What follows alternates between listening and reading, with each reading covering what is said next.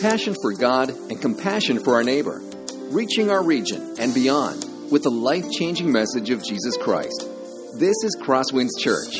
And now, here's Pastor Kurt Truxas.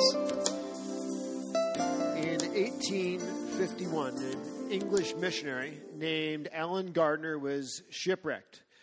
He and a number of the other survivors of the boat after it was shipwrecked ended up being able to swim and make it to a small uninhabited island off the tip of South America. There they were for the next 6 months until a supply ship was able to come and check on them.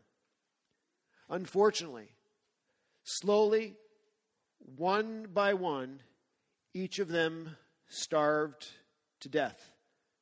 When the supply ship arrived, every single one was dead. From what we can tell, the last person alive was Alan Gardner. Alan, he was a Christian, he was a missionary, and he would spend time in God's Word, and he would write in his journal. And the last entry he wrote, that we know when he was still alive, he wrote this verse and his reflections on it. The verse is Psalm 34, verse 10. The young lions suffer want and hunger, but those who seek the Lord lack no good thing. Hours, or maybe a day before his death, as he reflected on that verse, he essentially summarized in his journal his thoughts with these words: I am overwhelmed by the goodness of God. How could he say that? Here he is, alone on an uninhabited island. He has seen every single one of his shipmates die. He is facing starvation, alone, death, but he's overwhelmed by the goodness of God.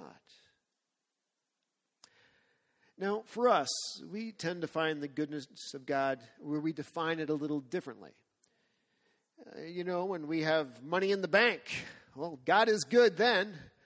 When we have health, God is good. We have a new car in the garage. God is good. We tend to equate God's goodness with our good circumstances. But Alan Gardner had terrible circumstances. He's dying. Yet he could still find the goodness of God and be overwhelmed by it. I think most of us would give $1 million for the answer. What was it that allowed Alan Gardner to be so overwhelmed by God's goodness in the midst of death and depravity and pain? Well, I have some good news for you this morning. We're going to find that answer. What can give us joy in the goodness of God in spite of circumstances? And by the way, I'm not going to charge you $1 million for the answer. So it'll be a very, very good morning. Now, across both of our campuses, we have been studying our way through the book of Habakkuk. And this morning, we'll be finishing our study in the book of Habakkuk. Next week, Pastor Stephen will be teaching. He'll be teaching on Daniel chapter 6. The week after that, we're going to do a vision message on what will be our fall emphasis. And then shortly after that, we'll be diving right into the study of the Gospel of Mark, which, by the way, will take us about a year. Now, for those of you who are new to our study of the book of Habakkuk, let me take a moment just to bring you up to speed of what's been happening in this book. Habakkuk is an Old Testament prophet of God to the nation of Judah. And Habakkuk is frustrated with his land and with his people because he says everyone has become so godless and they've gone so far from God. By the way, anybody else feel that way sometimes? Habakkuk felt the same way. And so Habakkuk has been saying, God, you need to show up. You need to do something. Now, in Habakkuk's mind, he's thinking revival. Revival would be the way to go. But God has a slightly different answer. He says, Habakkuk, I'm going to be sending the Babylonians. You know, that vicious, ruthless, godless people that everybody on the planet is shaking in fear of? Yeah, those guys. I'm sending him your way to conquer and enslave your people. Now, Habakkuk wasn't really thrilled with that answer, to say the least. By the way, this is my neighborhood, God. I live here too. This is going to hurt. God, I think you're overreacting a little bit. I mean, come on. Like, the worst of a people of Judah are still 100 times better than the best of the people of Babylon. I mean, we're not that bad. How could you send the Babylonians to conquer and enslave us?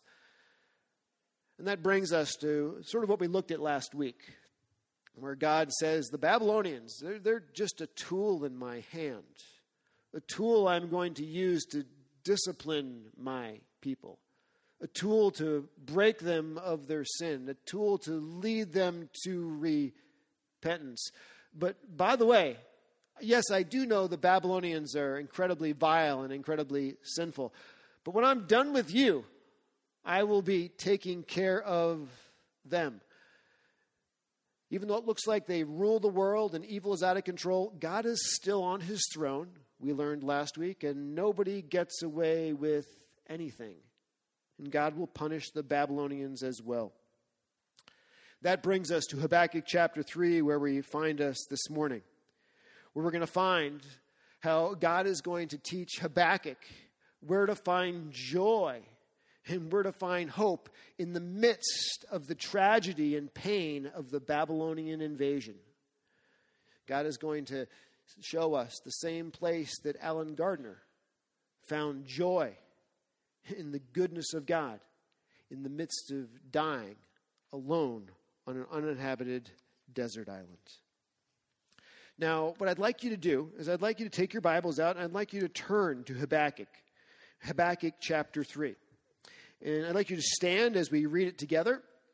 If you are using the Pew Bibles, you'll find Habakkuk chapter 3 on page 786. So stand as we read this third chapter together out of reverence for the Word of God. A prayer of Habakkuk the prophet, according to Shigionoth. O Lord, I have heard the report of you and your work. O Lord, do I fear? In the midst of the years, revive it. In the midst of the years, make it known. And in wrath, remember mercy. God came from Teman, and the Holy One from Mount Paran. His splendor covered the heavens, and the earth was full of his praise. His brightness was like the light. Rays flashed from his hand, and there he veiled his power. Before him went pestilence, and plague followed at his heels. He stood and measured the earth. He looked and shook the nations. Then the eternal mountains were scattered. The everlasting hills sank low. His were the everlasting ways. I saw the tents of Cushan in affliction. The curtains of the land of Midian did tremble. Was your wrath against the rivers, O Lord? Was your anger against the rivers, or your indignation against the sea, when you rode on your horses, on your chariots of salvation? You stripped the sheath from your bow, calling for many arrows. You split the earth with rivers. The mountains saw you and writhed. The raging waters swept on. The deep gave forth its voice. It lifted its hands on high. The sun and the moon stood still in their place. At the light of your arrows as they sped, at the flash of your glittering spear. You marched through the earth in fury. You threshed the nations in anger. You went out for the salvation of your people, for the salvation of your anointed. You crushed the head of the house of the wicked, laying him bare from thigh to neck. You pierced with his own arrows the heads of his warriors, who came like a whirlwind to scatter me, rejoicing as if to devour the poor in secret. You've trampled the sea with your horses, the surging of mighty waters. I hear, and my body trembles. My lips quiver at the sound. Rottenness enters into my bones. My legs tremble beneath me. Yet I will quietly wait for the day of trouble to come upon the people who invade us. Though the fig tree should not blossom, nor fruit be on the vines, the produce of the olive fail, and the fields yield no food, the flock be cut off from the fold, and there be no herd in the stalls. Yet I will rejoice in the Lord. I will take joy in the God of my salvation. God, the Lord, is my strength. He makes my feet like the deer's. He makes me tread on my high places. To the choir master with stringed instruments. That ends the reading of God's word. You may be seated. A lot in there. A lot of what sounds like difficult stuff. So let's begin to work our way through this. The first thing we need to ask is this question. What is the genre of this chapter? By the way, the word genre is simply a big word for a literary type. What type of literature is this that we just read? And there's a clue to that in the very beginning in the first verse. It's also, by the way, a clue in the last verse of this section, where it says this, a prayer of Habakkuk the prophet according to Shigionoth. What you learn as you study this is this first verse is actually a title. It's a very similar title that is used in 5 of the Psalms. Think back over the paragraphing we just read in this chapter. All of a sudden you start to realize that this is not prose, that this is actually poetry. This is actually a psalm written by Habakkuk at the very end of this book. A psalm is a song. This is a song that God's people were to sing after the Babylonians invaded them. A song for them to sing to remind them of the goodness of God, to keep their eyes on their God in the midst of overwhelming situations. Now, if you look here, there's a couple other clues that this is a song to be sung. It says, according to Shigionoth. Now, what does Shigionoth mean? Just to be honest, we have no idea. But we do know this. Shigionoth is in Hebrew, it's some kind of musical term. It's also used in Psalm chapter 7. It's a description about how this song is to be sung. Another phrase that appeared a couple times in this chapter as we read it, that doesn't seem to make too much sense, at least at first, is the word Selah. Now, what does the word Selah mean? Once again, just to be honest, we don't exactly know. Sometimes it appears to mark off stanzas in a song. Sometimes it seems to mean crescendo or get louder or more enthusiastic in a song. But while we don't know what Shigionoth and we don't know what Shelah means, we do know they're musical terms. So what we do know is that this entire chapter is a song to be sung by God's people when times are tough, when the bottom is dropped out of their world. It's a song to be sung to keep their eyes fixed on the goodness of God in the midst of tragedy. That's the purpose of this song. Now let's dive into this song a little bit. Let's look at the first line on it, where we find this. Habakkuk wants God essentially to show up. O Lord, I've heard the report of you, and your work, O Lord, do I fear. In the midst of the years, revive it. In the midst of the years, make it known. In wrath, remember mercy. You'll notice that in your Bible, the little term, O Lord, is all in capital letters. And you may wonder, why is it in capital letters? That is because in the Hebrew, it's not talking about like God in the generic. It is talking about God in the specific. The Hebrew here is the word Yahweh. This is the name that God revealed himself by to Moses at the burning bush. This is like God's personal name. And Habakkuk addresses him by his personal name because this is not a generic song. This is a specific, close, heartfelt prayer to God. And what does he say? I've heard the report of you and of your work. In other words, I went to Sunday school. I learned all those Bible stories. I remember times when you showed up. They told me about that in my Crosswinds kids class. And in Awana, there was the flood. There was the Red Sea. There's all kinds of times when you showed up, God. I remember that. I wasn't there for that, but I heard about that. And then he pauses. And remember, this is music and this is poetry. And he says, once again, O Lord, do I fear? Once again, using God's personal name. And he says, I fear you, Lord. By the way, this is not Halloween fear. This is not like boo, scary fear. This is reverence fear. God, you are amazing. You are awesome.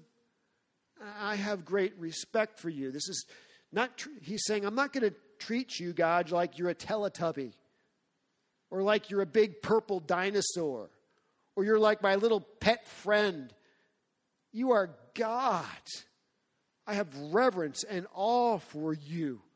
And I remember when you showed up in might and power in the past. And he says, in the midst of the years, revive it. In the midst of the years, make it known. In the midst of the years is just simply a Hebraism for in my lifetime. Or in a short time. He's saying, God, I remember the Bible stories I heard when you showed up in might and when you showed up in power. And I have reverence and awe for you. God, in my lifetime, show up again with your awesomeness. Show up with your power. Show up again to save your people. And then he says, oh, and by the way, in wrath, remember mercy. When you show up, God, I remember this, by the way. You don't just show up to save your people, but you also show up to judge people. Like there's a lot of body bags when you're done. And we probably deserve that right now. That's sort of why you're sending the Babylonians. So God, show up again to save us in this crisis. But in your wrath, when you come, please remember to be merciful to us. Now, what's going to happen for the rest of this song is he's going to start to recall times when God showed up to save his people when they were in a crisis situation in the past. He's going to begin by talking about how God showed up in the Exodus. Remember that with Egypt? When they were commanded to throw all the baby boys in the Nile, and they were trying to genocide the nation, and God showed up to save them in the Exodus. He's going to recall that. What happens when God shows up? God came from Teman, and the Holy One from Mount Paran. Selah, there's the musical term again. His splendor covered the heavens, and the earth was full of his praise. Well, what is Teman?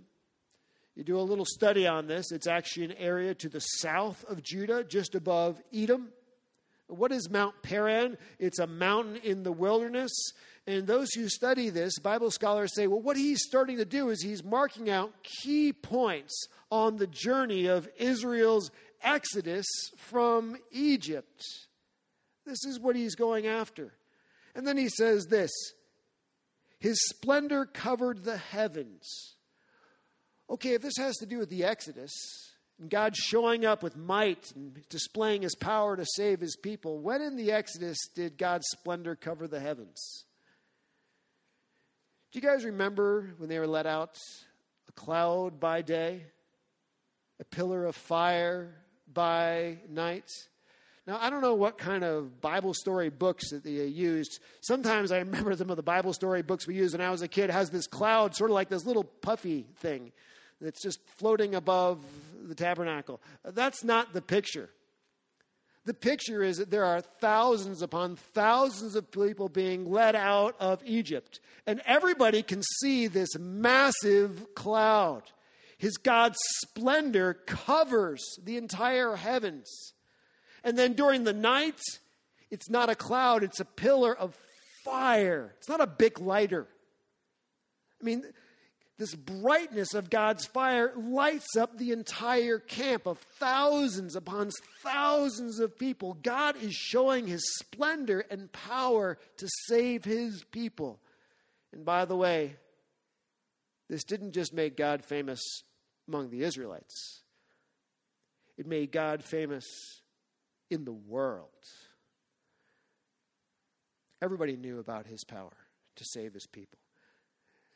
We remember this when you go to the book of Joshua, and Joshua is going to the promised land, conquering the promised land, and you come to Joshua in the battle of Jericho. Do you remember this little line? For we have heard how the Lord dried up the water of the Red Sea before you when you came out of Egypt, and what you did to the kings of the Amorites who were beyond the Jordan, to Sihon and Og, whom you devoted to destruction. This is Jericho, like a long way from Egypt. They still remember God's splendor and might and power that he displayed in the Exodus, when God showed his mighty hand to save his people. And what Habakkuk is saying is, God, do it again. Show up in my life, in my generation. And by the way, he continues to talk about what the Exodus was like. Yahweh's brilliance, he says, is more than we can handle. This is going to be interesting. His brightness was like the light. Rays flashed from his hand, and there he veiled his power. What this part is talking about is when God showed up on Mount Sinai. He was given the 10 Commandments with Moses, that he showed up in brightness and light, that his brightness of his presence was like the sun itself. Now, here's a question. How many of us can look in the sun in the middle of the day? Nobody can. We can't handle gazing at the sun's brilliance. The picture that Habakkuk is poetically painting for us is that when God came down to Mount Sinai, it was like the sun came down to the earth. It was that kind of brilliance, the sun on top of the mountain. And he continues to paint this poetically by saying this: rays flashed from his hand. This word rays here is a unique Hebrew word. It's used only one other time in the Old Testament. In Exodus chapter 34, verse 29, it describes what Moses' face was like when he came down from Mount Sinai after meeting with God. Remember how his face shone? And it says in that passage that rays of light came off of Moses' face after meeting with God. The idea is that God is so awesome and he is so bright and filled with light that when Moses met with him, he couldn't help but absorb that light. And for a long time thereafter, he shone like a light bulb at night. God's pretty brilliant, isn't he? He's pretty bright and glorious. Now, I don't know about you. I can stand outside all day long, and when I go inside at night, I don't glow. You hang out with God, and you will glow. And here it says, that light, that brilliance, it flashes from his hand. And notice he says, and there he veiled his power. This incredible brilliance and light of God, that was able to be seen when he was active, saving his people. It came from his hand, but his hand was a closed fist hand at that time. It was veiled. It wasn't an open fist hand where the full brilliance of God could be seen. Because you know what? The full brilliance of God would have been even more than Moses or anyone could handle. That's why it says in Exodus chapter 33, verse 20, that nobody can survive in God's presence because his full brilliance is too much for anyone to handle.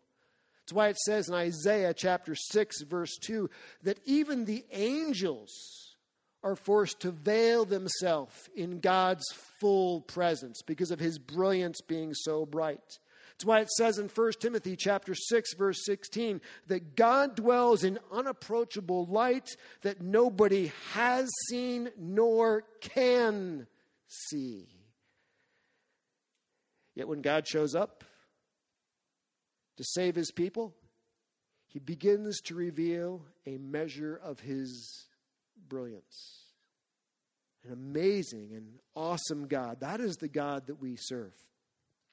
By the way, it continues and says Yahweh's presence is more than not just us, but it's more than creation can endure. Before him went pestilence, and plague followed at his heels. Incidentally, this word pestilence, as you start to study this out, we're still referring back to God revealing his glory and power to save his people in the Exodus. Specifically, this is referring back to the fifth plague, where all of a sudden the horses, the cattle, the donkey, the animals started to die. And Habakkuk says, you know why they died? Because the approaching presence of God is more than they could handle. That's how mighty and awesome he is. And then Habakkuk flicks it around. If that's what it's like for the approaching presence of God, what happens when God is leaving on the backside? Plague follows at his heels. Now, I'm not too sure why the translators of the ESV used the word plague, because you look this word up in the Hebrew and it has a much more graphic description. It means flames, sparks, bolts of thunder. God's very feet are burning with fire and emitting bolts of thunder and leaving sparks. And where he has walked, the earth behind him is molten lava. That's the picture of the splendor, the greatness, and the holiness of God that he begins to reveal when he moves to save his people. Now, there's a number of these interesting comparisons that we could make, but in the interest of time, I won't make all of them, but I will bring this up. In this final chapter and in the first chapter of Habakkuk, there's comparisons. Remember the Babylonians that Habakkuk talks about being the dreaded people of the earth, the most fearsome people of the earth, which everybody shakes? Who's really more dreaded? Who's really more fearsome? Who's really more awesome? The Babylonians or our mighty God, who begins to reveal just a measure of his power when it comes to saving his people in crisis? It's obviously our God. And then he talks about the grandeur of our God. Yahweh stands over the earth. Habakkuk 3:6. He stood and measured the earth. He looked and shook the nations. Then the eternal mountains were scattered. The everlasting hills sank low. His were the everlasting ways. And what he's saying here is God is not like the Babylonians' gods. The Babylonian gods were part of the earth. Our God stands over the earth. He's like a carpenter. You know, a carpenter stands over something he's working with and he measures it, and then he cuts it and moves it. That's what our God is like with the entire earth. Nations, entire nations, he picks them up and he shakes them like a snow globe. You ever done that? That's the way God can handle a nation.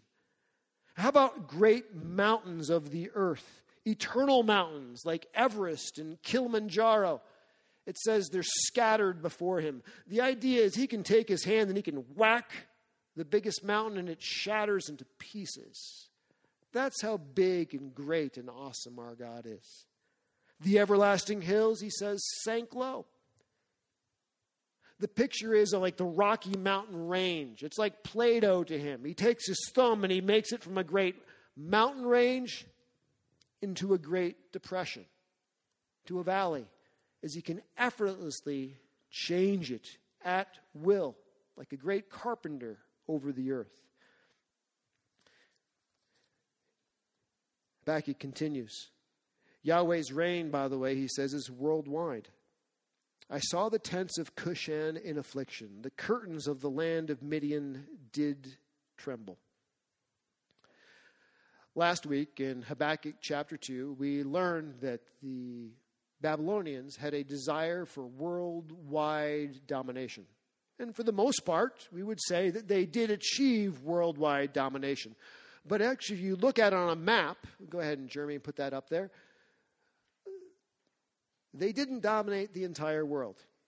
This is the part of the world they dominated. Now, for their time, in their space, that is a huge piece of territory for the Babylonians to conquer.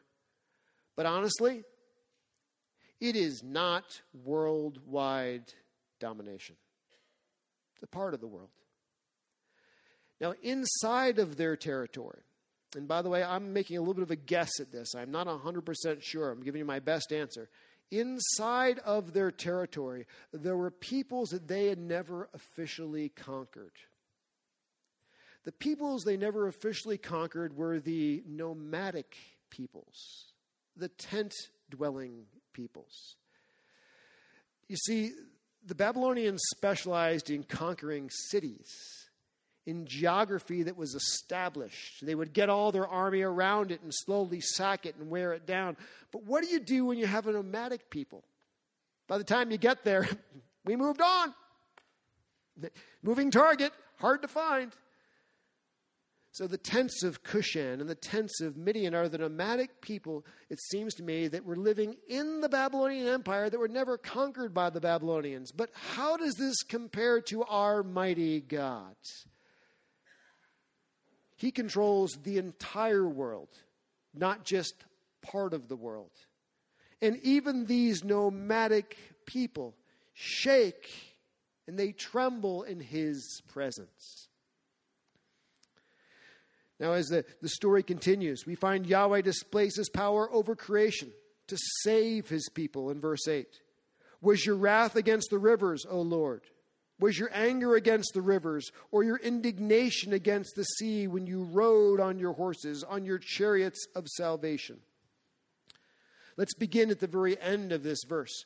First of all, why did God show up in power?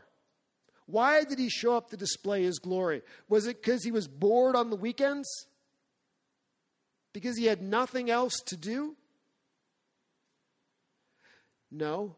Again and again, when his people were in crisis, when his people were threatened, God showed up to save his people. That's when he shows up and displays his mighty power. And by the way, he talks here about two different ways that God showed up and displayed his mighty power besides Mount Sinai and besides the cloud and the pillar of fire. He says, was your wrath against the sea, or was your wrath against the river and your indignation against the sea? Remember when God's people were in the Exodus? What is the first major geographical obstacle they ran across when they left Egypt? The Red Sea. They were pinned in on one side with the Egyptians on the other side. God showed up. God displayed his mighty power to save them in a crisis. And the scriptures say that he literally caused the Red Sea to part, the waters to congeal. And his people walked across the Red Sea on dry ground. Displayed his mighty power to save his people. Now, later in the history of God's people, when it came time to go into the promised land, it wasn't a sea that kept them out, but a river. Remember the Jordan River? When they came to it, the Jordan River, it says, was in flood stage. It was like a sea. And what were they told to do with the ark? To put their feet into the edge of the water, and the waters once again split to the side. And God's people walked across on dry ground. God revealing his mighty power to save his people in time of need. You see why Habakkuk is saying, show up, do it again, God.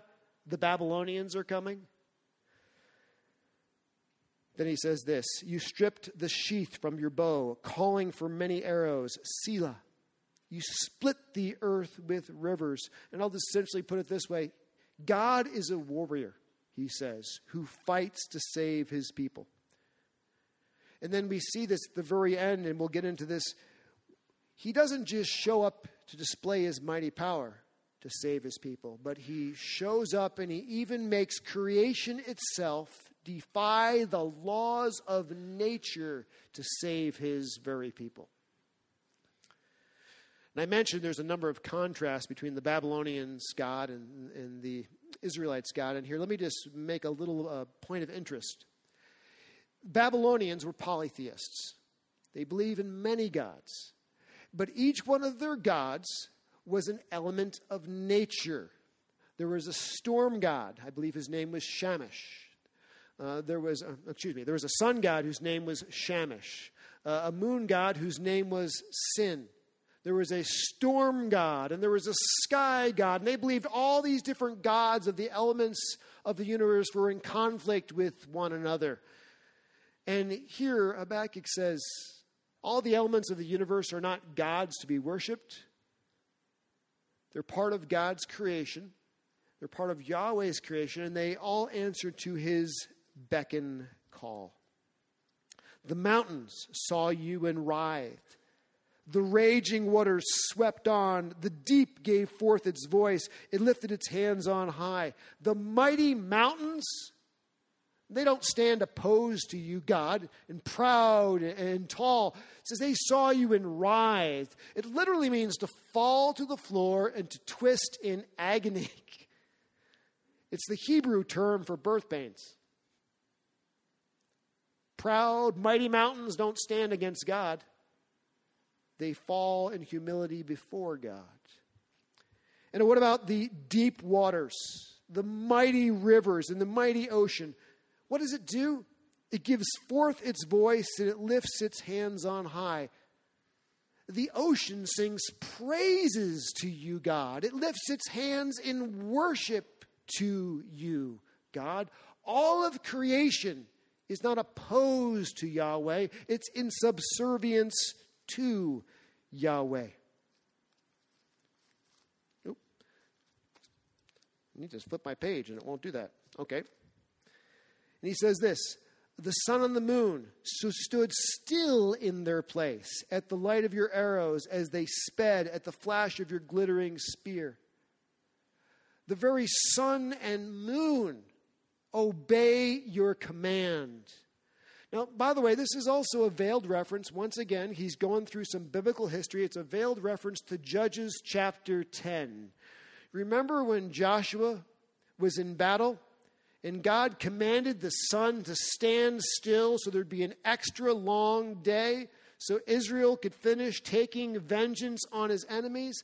And here what we find is, first, God revealed his mighty power to save his people in the Exodus. And now God has taken the very elements of creation itself and bent the laws of physics to save his people, causing the very sun to just stop in the sky. Yahweh displays his power against the enemies of his people, always to save them. Here's the big idea. You marched through the earth in fury. You threshed the nations in anger. You went out for the salvation of your people, for the salvation of your anointed. You crushed the head of the house of the wicked, laying him bare from thigh to neck. What gets God angry? What gets God upset? What causes him to crush people? He fights for his people and defends them from their enemies. And how completely does he destroy them? He says he crushes their head and he tears them open from bottom to top and completely disembowels them. That is utter and complete destruction. God shows up in power to save his people, like he did in the Exodus, and he reveals his glory. God shows up in power to save his people, and he bends the very elements of nature to do it, like causing the sun to stand still in the sky. And now we find God shows up in power to save his people, but he does it through providence, in the way he orders and directs circumstances. Habakkuk chapter 3, verses 14 and 15. You pierced with his own arrows the heads of his warriors, who came like a whirlwind to scatter me, rejoicing as if to devour the poor in secret. You trampled the sea with your horses, the surging of mighty waters. The Babylonians were famous for their arrows, for their assault on cities with their arrows. And here God says, he can turn those mighty weapons of the Babylonians around and use the weapons that they used to defeat others to defeat them. That God providentially saves his people sometimes by these remarkable reversals, where the weapons people have to destroy them is used actually against their enemies. I'll give you an example. Who here remembers the book of Esther? You guys remember Haman? Remember Mordecai? Remember how Haman built a gallows upon which he planned to hang Mordecai? How he planned to genocide the entire Jewish people? And God once again would need to display his mighty power to come to the rescue of his people. And he did, by orchestrating a great and sudden reversal through Esther, was his chosen tool. And who hung on Haman's gallows? Not Mordecai, the one he had built it for, but he hung on it himself. See how he's talking about this? How God sometimes saves his people by providence and great reversals? Now, knowing Yahweh's history of using his power to save his people, how does that change the way Habakkuk now thinks about the coming Babylonian invasion? He says, I hear, my body trembles, my lips quiver at the sound. Rottenness enters into my bones, my legs tremble beneath me. Yet I will quietly wait for the day of trouble to come upon the people who invade us. I think of the Babylonians coming. My lips are shaking. It's going to be terrible. My legs are giving out from under me. But I do know this, that God has always showed up to save his people. That we will not be destroyed, and he will show up once again to save us. Maybe in might and power like he did in Exodus. Maybe by bending creation. And maybe by providence. But he will show up to save us once again. And that brings us full circle. Full circle to where we started. How do we find joy in our times of troubles? How can Habakkuk and God's people find joy even when the Babylonians are coming? And here's what he says. Though the fig tree should not blossom, nor fruit be on the vines, the produce of the olive fail, and the fields yield no food, the flocks be cut off from the field, and there be no herd in the stalls.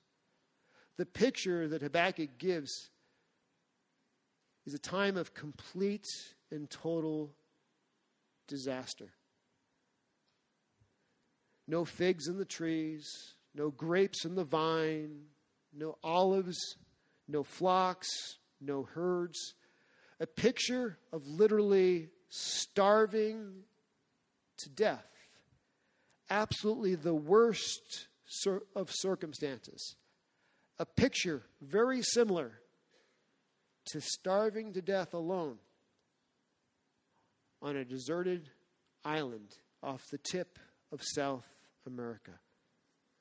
Where does Habakkuk say you find joy in that time? Here's what he says. Yet I will rejoice in the Lord. I will take joy in the God of my salvation. God the Lord is my strength, and he makes my feet like the deer's. He makes me tread on high places. There are three places he finds joy when all the circumstances have turned against him.